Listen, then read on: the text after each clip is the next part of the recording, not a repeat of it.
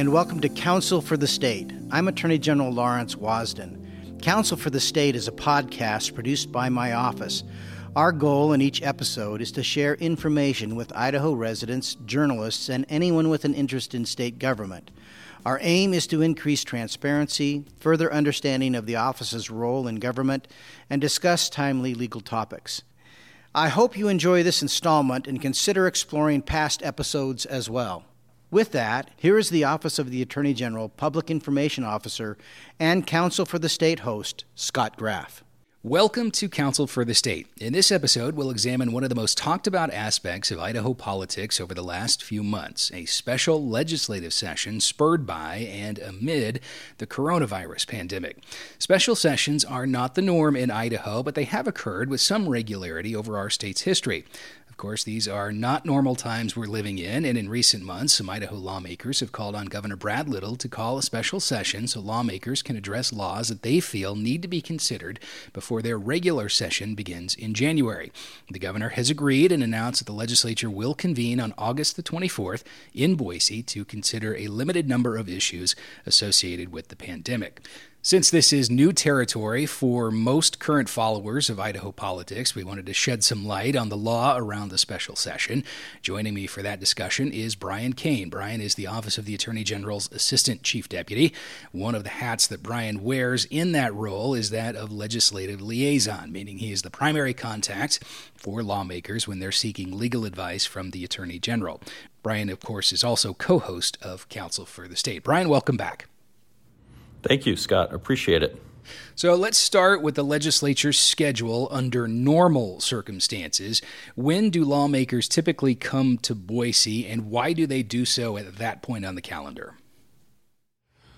So generally, legislators come to town in January, and they do so because that's when the Constitution assigns them their time to meet.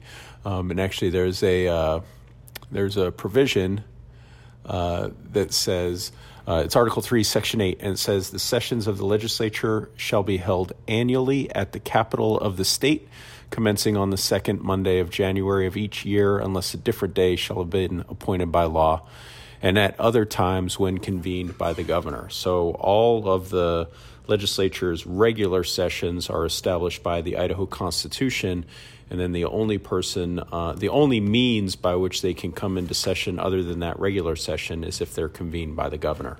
Okay, and that's something that we'll delve more into as our discussion rolls along.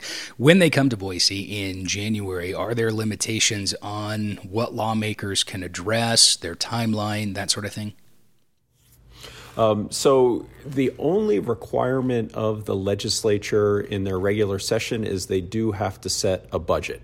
And Idaho, within Article 7, there's a provision that says that expenditures can't exceed revenues. And so Idaho is what's known as a balanced budget state. And so every year when the legislature departs, the budget for the next year, at least on paper, should come out to zero. And, there's lots of ways that they get there, through the use of rainy day funds and all sorts of other stuff. And then it comes around the next year and there may be a surplus or there may be a deficit that they then have to address. Most often in recent history, we've actually been in a situation where the legislature has been fairly accurate, and they have a tendency to budget in a way that generates a surplus and not a deficit.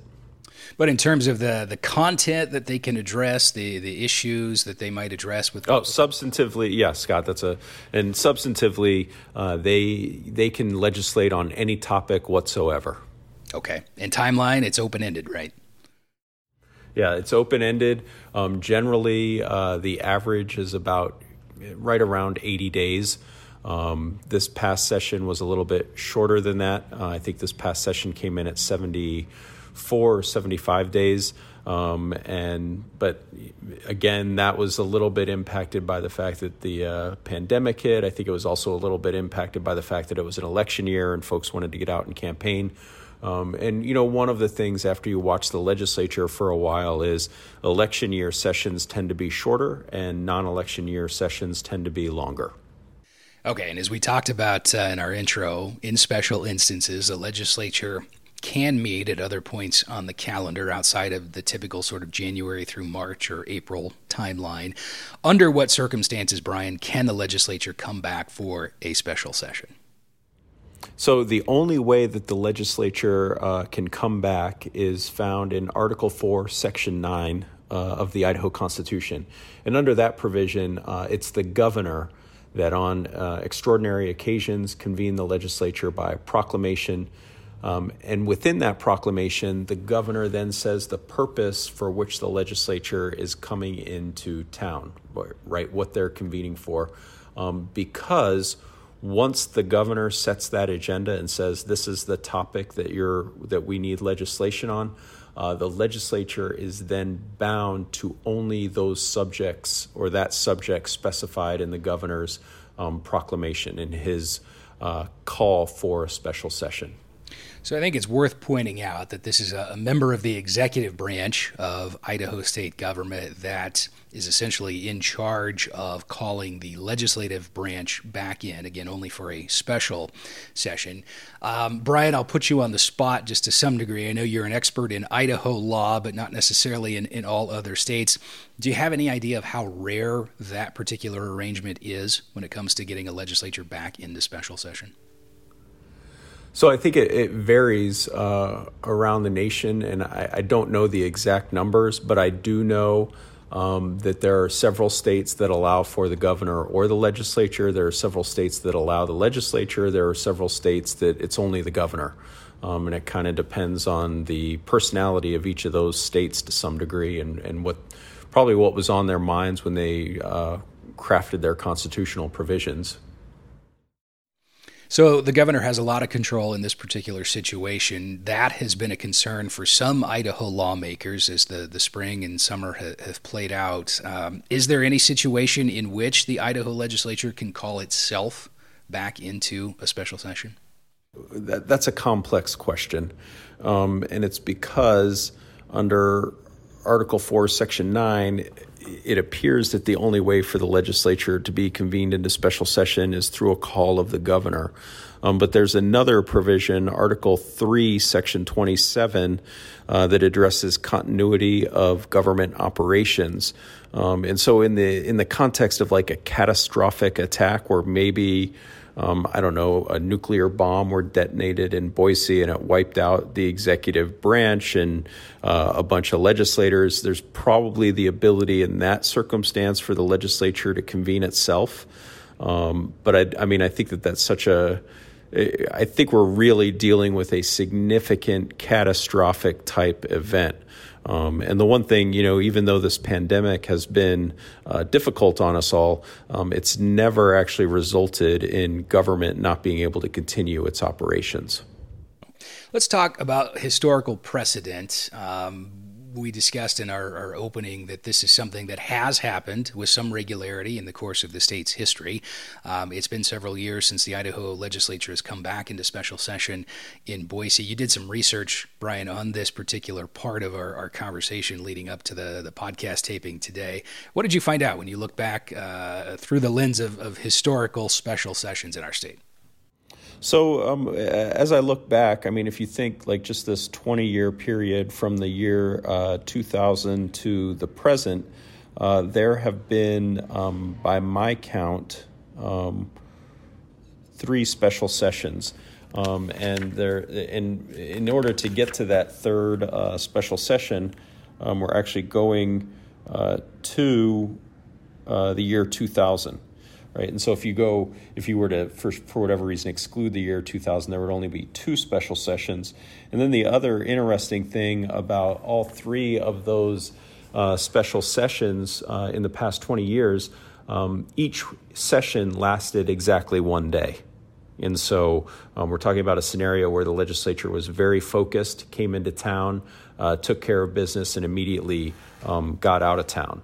And I think that when you look historically, that isn't always the case. And so, for example, in the middle of the 60s, in 1965 and 66, there were 3 special sessions, and those 3 sessions lasted for 38 days. including one session that went for 20 days on its own. And then, you kind of go further back and you can start to think about some kind of historical things that would prompt special sessions, like in the 30s, 1935 and 36, when we were in the midst of the Great Depression. There were 3 special sessions. And again, those kind of lasted for several days as the legislature was addressing whatever was there. And then in the 40s, during World War II, there was kind of a series of special sessions. And again, we can start to kind of think about what sorts of issues might have needed to be addressed under those types of conditions. Brian, is this an open-ended session when lawmakers come back to Boise on August the 24th, or can the governor dictate a schedule? The only thing the governor can dictate is the topics, the subjects for what the session is convened. Once the governor dictates the purpose for the session, then it's up to the legislature to figure out how long it's going to take to address those issues. And I think that part of why the governor works so hard to kind of focus the legislators on a purpose is to allow for them to do it very efficiently. But if the legislature came into town and for example, couldn't agree on one of the topics, yes, it could very well be the sort of thing that goes on for a few days or so. And we weren't necessarily anticipating this as part of our conversation, Brian, but on your last answer there, my email just dinged, and I have a press release now in my inbox from the governor's office, and headlining special legislative session to address election and civil liability during the pandemic. It reads, Governor Brad Little issued a proclamation today outlining the issues to be considered by the Idaho legislature during a special session convening on August the 24th. The governor's proclamation calls for a special legislative session to address the COVID-19 pandemic in Idaho, including election law changes that are needed in order to facilitate a safe and secure November election. Goes on to say it also calls for the legislature to establish temporary and consistent standards for civil liability related to COVID-19 that will help Idaho's economy recover in a safe and responsible manner while encouraging careful planning, care, and safety in responding to the pandemic. So it appears there are 2 issues, and correct me if I'm wrong, but 2 issues only that the legislature will be able to address in this session, right? Yeah, that's what it sounds like. And I have not seen that press release. But if the governor has listed the 2 topics, that is what the legislature is limited to. And one of the other things to always keep in mind is that all of the other requirements of legislation still apply. Meaning the process of legislating still is the same, even though they're within this special or extra session. And so, for example, the governor could call for a special session, the legislature pass a piece of legislation that the governor then vetoes. And then, one of the other questions that may come up is the legislature, if they're concerned, for example, about a gubernatorial veto, the legislature may choose to hang around to say, maybe we want a shot at overriding that veto. And those are all little parts of the process that we can't forget about as they consider, what they're going to address and in what fashion and to what extent. All of the political considerations that attend the legal considerations are still applicable. And Brian, remind us, this was a change in Idaho law or procedure after a Supreme Court decision several years ago, but now after a piece of legislation passes the second chamber and is transmitted to the governor's office, remind us of that timeline if the legislature were to choose to stick around to potentially override any veto. Yeah, so the legislation has to be presented to the governor, and that presentment has to occur while the legislature is still in session. And so then the legislation will be presented to the governor. If the legislature is still in session, the governor has 5 days within which to return it or sign it into law. And if the legislature presents it and then adjourns, the governor would have 10 days at that point. And so I think that, to me, again, that becomes part of the calculus of both the governor and the legislature with regard to, the legislation that comes through. And I think that, when you think about this process, really, it's a process, at least the way that it's been plotted out so far, that shouldn't result in too many surprises, because we have had committees working on these issues throughout the summer. They've actually drafted pieces of legislation, and so they kind of have the skeleton and even pieces of legislation that are already ready to consider.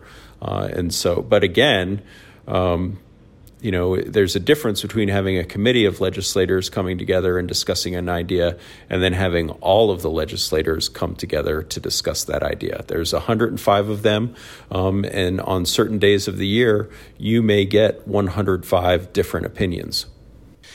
Going back to the press release that just showed up in our inbox here as we tape this podcast, Brian, this is a proclamation from the governor. Is this a required step for the special session to occur, or is this special to this particular instance? Yes. Article 4, Section 9 specifically states that the governor may, on extraordinary occasions, convene the legislature by proclamation. And so that proclamation essentially is the constitutional trigger for a special session. Now, in the background of all of this, Brian, of course, is the pandemic. And with that pandemic, there are mandates in Boise and in Ada County regarding things like masks and the size of gatherings. There are those who are questioning sort of how these play into the legislature's meeting inside the state capitol. What can you say about that? So the biggest thing to keep in mind is that the legislature under Article 3, Section 9, has the ability to set its own rules of proceeding. And I think that the key to remember is I think that when it comes to the legislative chambers, the legislature, each body has kind of absolute authority over how its proceedings are going to be conducted. And so what I think you'll see happen is that both chambers will probably establish whatever the necessary safety protocols are, including things that could even include, capacity limits, right? Like instead of just having a completely open gallery, the House or the Senate may say, look, we've only got room for, 20 observers or something to that effect. But in order to balance that out, because we don't want to enable any sort of secret session of the legislature, which is actually prohibited by Idaho's Constitution, all of these proceedings are streamed so folks can observe the legislature as it conducts its business on these days. And I mean, Idaho Public Television does a fantastic job of streaming both the legislative proceedings and all of the committee proceedings. And so it's possible for the public to safely observe all of this as it unfolds. So we're discussing the special session, looking ahead to the timeline for the normal session in January. Do you anticipate anything that might occur in terms of procedure or just anything that might happen with the special session here next week that could affect the way the legislature convenes come January? Absolutely. I mean, I think that, if we're still under some version of pandemic situation, this special session could serve kind of as a test run for what the legislature may look like in January. And I think that it's also a good way for the legislature to kind of learn very quickly from the process of maybe things that they want to do differently or stuff to change or maybe they want to think about, if we get everybody together in person, is that the best solution or should we have some sort of alternate virtual sort of solution? And I think that, by having this special session now, it gives the legislature the opportunity to experience meeting under these conditions and then to figure out what is going to work and what's not going to work and then make adjustments or decisions as necessary based on their experiences over the day or two of the special session. And remind us, Brian, in the Constitution, what part addresses the legislature meeting by Zoom? Well, so there is there's a place it's actually Article 3, Section 9, that allows the legislature to convene with the concurrence of the other chamber. So as long as both chambers agree, they have the ability to meet in a place other than where it's sitting, right? And so ordinarily it's the Capitol, but the legislature also has the ability within how it proceeds to agree, and both chambers have to be in agreement. And in large part, it's because both chambers are dependent on kind of constant interaction between the two houses, between the Senate and the House, for things as simple as enrolling of a bill, right? Once a bill has passed each house, it has to be signed by the presiding officer of each chamber and then delivered for presentment to the governor. And so if those two chambers don't know where the other is, it makes that process very difficult. And so I think that what the Constitution does is it foresees, hey, there may be a situation where they can't all convene in the Capitol, or maybe the Capitol's under construction, or who knows what it is.